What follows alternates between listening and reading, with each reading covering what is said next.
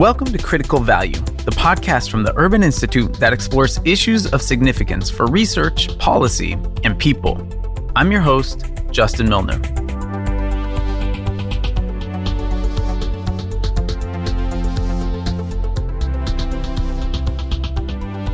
You've probably heard the news. The giant online retailer Amazon is searching for a second corporate headquarters to expand outside of Seattle. Got breaking news, and it's about Amazon. And their much-touted headquarters, too. Where are they going to locate? Where? Of the nearly 240 bids from across America, the 20 finalists are mostly in the East and South, from big cities like Boston, Dallas, and Atlanta, to the mid-size like Columbus, Raleigh, and Nashville. It's a big fight. Amazon is running a reality show. They've got the mayors of every city coming to them. They've asked for all kinds of data. This is kind of an amazing process to watch. Amazon has conducted the search basically as a kind of competition, and cities are trying everything to win the company over. Tucson sent a 21-foot saguaro cactus to Amazon. Pittsburgh offered a free sandwich to each and every Amazon worker, and Stonecrest, Georgia even offered to rename itself as Amazon, Georgia. Other cities weren't willing to hit the delete button on their name, but they did use another tool at their disposal: tax incentives. In the first round of the competition, more than 238 cities applied, and most of those proposals centered around huge tax incentive packages to entice the company to move to their location. Philadelphia is offering $1 billion in tax breaks. It is a game changer for us. 50,000 jobs, well-paying jobs, can change an entire city and change an entire culture. These types of tax incentives are expected to attract businesses like Amazon and ultimately stimulate local economic development. But are they truly effective? And what might be the trade-offs and hidden costs of these deals? I spoke with Megan Randall, who researches state and local finance at the Urban Institute, to get a full picture of the economic and social effects of winning an Amazon bid. I wanted to start out by talking about some of the potential of these big economic development projects. In Amazon Search, as you know, for their new headquarters, they've said that this new hub could bring up to 50,000 high-paying jobs, 8 million square feet of office space, billions in capital investments and indirect investments. What does this mean for cities? How do they see those types of opportunities? And the first thing to note about Amazon, of course, is just the magnitude of and the scale of this potential investment. And the scale is frankly unprecedented. And we're talking about a huge number of jobs and a huge amount of property investment that can have a huge effect on the community. And those effects can come in the forms of jobs, opportunities for your residents to participate in that economy, as well as an increased fiscal base, especially with the huge amount of property tax investment property investment that's going to come in. And then potential sort of multiplier effects that can come from sort of building up an agglomeration economy. So when Amazon comes in, there might be other firms that then decide to open that service Amazon, sort of, more a supplier chain effect, so to speak, where you have other businesses that actually grow up and move around, because Amazon is located in your community. What are cities offering up to firms like Amazon, but other factories, other types of firms, when trying to make their location more attractive? There's a couple different types of things you might see in an incentive package. One of those are clearly tax incentives, i.e. a tax break that a city or state is giving to a company. Those can be property tax breaks, income tax breaks sometimes if it's at the state level or if the city has an income tax, sales tax abatements. You can see direct cash grants that are just directly the state or the locality giving money. Sometimes those might be for specific things like workforce training credits or cash to educate workers. Then you can see some more sort of indirect, I don't want to call them indirect incentives, but there are things that benefit the firm that are intended to be attractive to them, such as site prep. If you have a really big headquarters or manufacturing site moving in, infrastructure and transit improvements, road improvements, bridge improvements, and there can be other sort of workforce training incentives that are also put into these packages. So there's a lot of tools in that toolkit, it sounds like, from infrastructure to different tax policies to different types of other services and supports. Why do policymakers feel compelled to dangle these big tax incentives in front of companies? You can imagine that as an elected official or a professional economic development policymaker, trying to make a good faith effort to bring jobs to your community, to give opportunity to your residents, Amazon comes knocking on your door and says, we're interested in you, but we have a few other places. And you don't know what cards they're holding. You don't want to be that elected official that loses out to an Amazon. So understandably, that's a lot of pressure that elected officials and economic development policymakers feel when they're engaging in these discussions. And it is a prisoner's dilemma. And some research has shown that, this lack of information, you don't know what cards not only is Amazon holding, but you don't know what the cards that the other cities are holding. And so, you're willing to put a lot on the line for a chance to land this firm, not knowing a lot about what you're really competing against. And so this can cause this competitive incentive that really encourages cities to, in some cases, give up a lot of their, more of their tax base than they really need to in order to compete with, their peers. And, there's also something to be said for the ribbon cutting effect, which is, that some of these tax incentive packages they're short term, they're easy to think about in the short term, and they're pretty and they're shiny, and everyone wants to sort of cut the ribbon on a big project, right? And that's a material benefit that you can demonstrate to your voters that you brought to them. And, this is not to say that voters or elected officials don't care about other things that might be less sexy, like education or, infrastructure planning, but those things tend to have benefits in the long term that are harder to sort of demonstrate material benefit to your constituents in that moment. So what does the research actually show? If cities are offering up some of these benefits, some of these incentives, what does the research show about how those actually affect the decisions that firms make? Do they play a big role in the calculus? So the first thing to know is that research actually suggests that economic activity is fairly unresponsive to changes in taxes. And the biggest influence in where a company decides to go are actually related to regional factors that are well beyond a state or locality's control in the short run. There's a lot of site selection surveys out there that ask, site selection consultants and CEOs and things like that, why do you go where you go? And they say typically there are things like access to certain infrastructure, such as highways or airports, and also the availability of skilled labor that tend to come to the top repeatedly in terms of deciding factors, in terms of where firms decide to go where they go. And, tax incentives make the list, but they tend to be much further down than some of these larger, more macro scale regional economic development factors. General Electric moved from Connecticut to Boston recently, and they broke ground last year. And it was just interesting. There was an article in the Wall Street Journal where they quoted the CFO as saying after they'd broken ground that tax incentive package that GE received, and it was a large one from the state and the city, was not actually the deciding factor, and they're deciding to go to Boston. They went to Boston because it's a tech hub, because it has one of the most educated workforces in the country, because it has great infrastructure, access to waterways, all these things that make it so appealing for a big firm like GE. So it seems like one of the hidden sides of this might be what we call opportunity cost, right? And instead of increasing the tax base or having the taxes over the period of time that would be offered up to the firms, they will be either decreased, the firms won't be paying those taxes, or the city will not actually get some of that income. How do you think about and talk about the opportunity costs of some of the tax incentives that are offered by cities to firms? Sure. I think that's one of the most important things to remember is that, tax incentives often don't appear on the budget because they come in the form of foregone revenue. But those dollars are lost dollars, and those are lost public dollars. And as being good stewards of public resources, we really need to ask ourselves, where do we want our public funds going? And sort of putting aside the question of, does this firm even need the tax incentive to go here in the first place, which is already very tenuous. There's this question of, is this the best and highest use of public dollars, especially if our objective is economic development? And so some of the opportunity costs, state and local governments are, they provide really important services like public education, whether that be K through 12 or higher education.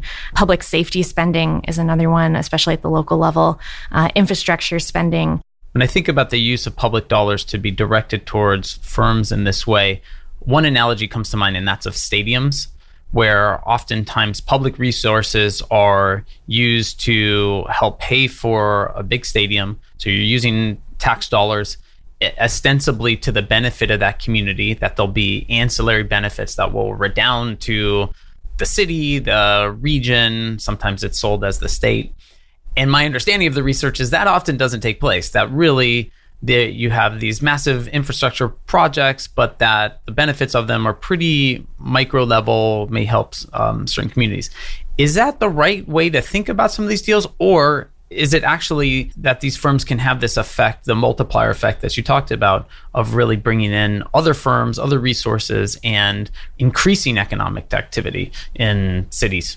So in the case of stadiums, I think this is a perfect example of cities paying a lot per job for jobs that might be transitory or jobs that are not very good jobs. It's a cost-benefit analysis problem, right? So a lot of the times when we're putting together these economic development deals or thinking about benefits to a community, we only think about the benefits, right? We only think about the spending that's going to happen in the stadium or, those number of jobs that are going to go to people, but we don't think about the costs.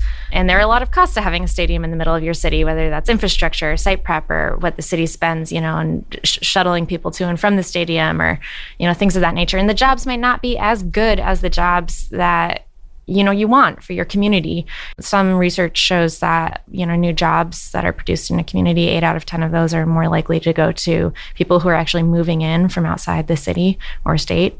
And so, if you're worried about unemployed residents in your city, it might be that jobs that are coming in won't necessarily help them or won't necessarily go to them. Especially if 8 in 10 new jobs are going to go to immigrants, you have to be asking the question of what are those folks going to cost the city in terms of, they're bringing kids to educate in public schools, and that's going to cost the city some money.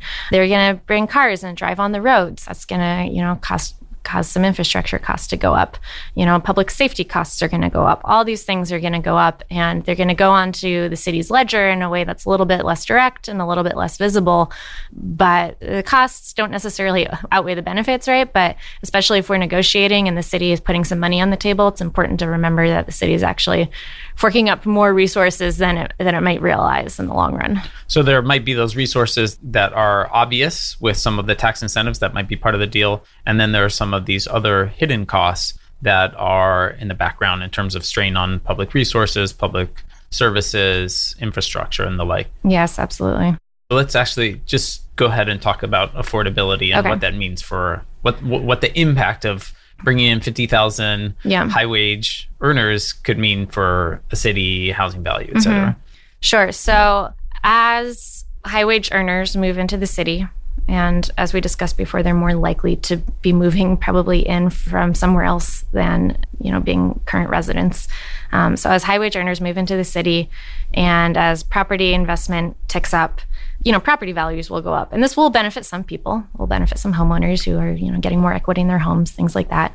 But not everybody will be able to afford, the increased rents and things that come with that uptick in investment. For any of these questions, it's important not to only think about the what, but the who, right? And so who is going to get these high wage jobs, not only in terms of people moving in versus current residents, but even among current residents, who is more likely to qualify for those jobs? And of those who aren't likely to benefit from those jobs, are they then going to be able to continue to live in their communities if rents continue to rise and things like that? And so when we're talking about who benefits from and who might not benefit from some elements of these deals, it's important to note that the type of competition that we're talking about can actually further entrench inequality, especially if some cities are systematically unable to compete or don't have the fiscal power to actually put in a good deal. So, we can talk about inequality both at the city level in terms of what populations are benefiting from or losing in these deals. We can also talk about it regionally or even at the state level, where, some cities that might actually be the most likely to benefit from this kind of investment might not actually have the capacity to compete. Let's put you in the chair right next to a mayor in a major American city. Let's say Denver. That's where I'm from. You're a policy advisor to the mayor of Denver. What would be some of the key factors beyond just the number of jobs and some of those other metrics that are sold or talked about by some of these firms? What else should policymakers consider as they try to lure firms to their cities? What I would say is there are 3 things to think about if you're going to be doing a tax incentive deal. One, the first is transparency. And this can be a tricky one because oftentimes these negotiations are very opaque. They're intentionally opaque because of this, again, this prisoner's dilemma. These are sort of, follow the model of more private sector, cloaked negotiations where everyone's holding their cards really close to their chest. And so the public, for example, doesn't even often know what's in an incentive deal until after it's already decided upon. Just as shareholders have a right to information about a company's finances, et cetera, it's really important that voters and taxpayers know where resource decisions their elected officials are making. And the second thing that you need to think about is quality. And like we were saying, incorporating standards into the deal that talk about not only how many jobs, but what wage level you expect those jobs to be at. Whether or not people need to hire from a certain number of people from within the region or within the city. And so thinking about those quality standards. And additionally, in the deal, if you can incorporate things that not only benefit the firm, but actually might have positive spillover effects in the long term for the community, such as infrastructure improvements, right? If you fix a bridge, that benefits the firm, that's great. But also a bunch of other community residents might benefit from that for a long time. Thirdly, I would think about accountability. And this is really important. For a long time, cities and states did not put things into their deals like clawback measures, for example. So if a firm comes in, they say they're going to bring, 100 jobs, and they only bring 25. This is a problem. The city paid for 100 jobs, and if they can't get their money back, that's sort of a bad deal for the city or state, right? So making sure that there's things in the deal or in law that allow the city or the state to say, hey, you didn't live up to your end of the agreement, and actually those resources that you were entitled to under our deal, you're no longer entitled to those. So you've talked about the state of competition that cities and localities can be in order to attract firms. Mm-hmm. How would cities and states start to think about getting beyond that? That does seem like that can lead to the race to the bottom or the prisoner's dilemma that you mentioned. What are some of the things that they can do to supersede some of that competition? Our most recent research has shown that as a share of jobs and economic activity, actually firm movements are very, very small. They're de minimis. They're 1% or less. And so where real job growth or where real job decline is coming from is actually firms that are being born or dying, or firms, establishments that are expanding or contracting. And so, I think sharing this type of information with policymakers gives them a foundation to say, I'm not going to engage in these really competitive bidding wars, basically, because the tax incentives might not necessarily work. They probably won't work. And secondly, I know that where real job creation comes from in my community is homegrown businesses expanding, being born, and I'm going to invest in a different set of tools that I have to support businesses that are currently here or that might open up. Cities within a region have said to one another, we're not going to do this bidding war thing. We're not going to poach firms from one another. And we're actually going to try and collaborate and share resources and think about our economic development as a region. And so we've looked at a couple interesting cases, one in Montgomery County, Ohio, where the county has actually established a revenue sharing and economic development grant program. And so if you're a city in the county that decides to participate, if you want an economic development grant, you actually also have to participate in revenue sharing. Thinking about economic development at a larger level as well. So really thinking about what wins can look like, not just at a certain city or county level, but at a broader regional level. Yes, exactly. And that's how economies function naturally, right? Economies tend to be regional. They don't mind political borders, right? But cities and counties, these are political jurisdictions. And so when they're raising money, when they're concerned about their fiscal bottom line, they're concerned about their jurisdictional bottom line naturally. So this sort of fragmentation also produces some, predisposition toward competition, right? But thinking about ways that we can actually set up structures and institutions for cities to benefit from regional economic growth is one way to think about things. To give one piece of advice to policymakers at the city level who are in some of these negotiations or have the prospect of firms potentially moving to their cities and considering developing an economic development package, what would it be? I would say that the one thing to remember is that in any tax incentive deal, there is always going to be a trade-off. And the amount that any state or city chooses to spend on tax breaks for Amazon or any other firm is money that could have gone to more evidence-based economic development policies. And that might include workforce initiatives, small business assistance, or importantly, investment in infrastructure and public education. So I would ask them to keep those things in mind. Fantastic. Megan, thank you so much for joining me on the podcast. It's been my pleasure. Thanks for having me. As always, we'll close with some key takeaways. Here are 3 things you need to know. 1. Elected officials feel a lot of pressure to win bids from firms like Amazon. These companies promise new jobs, large-scale property investment, and a multiplier effect, encouraging other companies to move in too. So it makes sense that policymakers will try to lure them with big tax incentive packages. 2.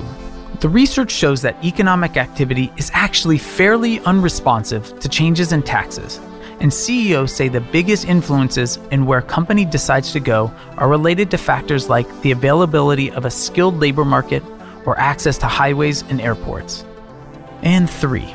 Every tax incentive deal has a trade-off, and the spillover effects of these deals won't always be equally distributed. 8 of every 10 new jobs created are likely to go to people moving in rather than existing residents.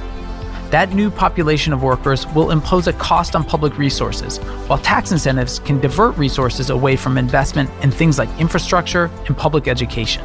Transparency, quality, and accountability are critical to making sure these deals work in the short term and the long term for cities and their residents.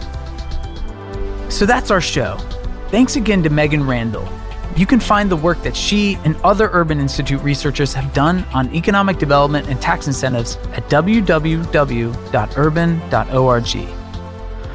And please take a few seconds to subscribe on iTunes, Google Play, Stitcher, or wherever you get your podcasts. And it'd be great if you could spend a few seconds to rate the show while you're there. Those ratings are what help others find our show. Thanks to our editor, Riley Byrne, our producer, Katie Smith, and Yvonne Powers and Connor Burwell for all their help. Our theme music is by Moby. And another huge thank you to Yvonne and Vicky Gann, who are both leaving the Urban Institute this week. Yvonne and Vicky were my partners in crime to help build this plane as we flew it from the start, and they are both fantastically talented and great to work with, and will be missed tremendously by me and the rest of the Urban Institute. For everyone on the Critical Value team, this is Justin Milner signing off.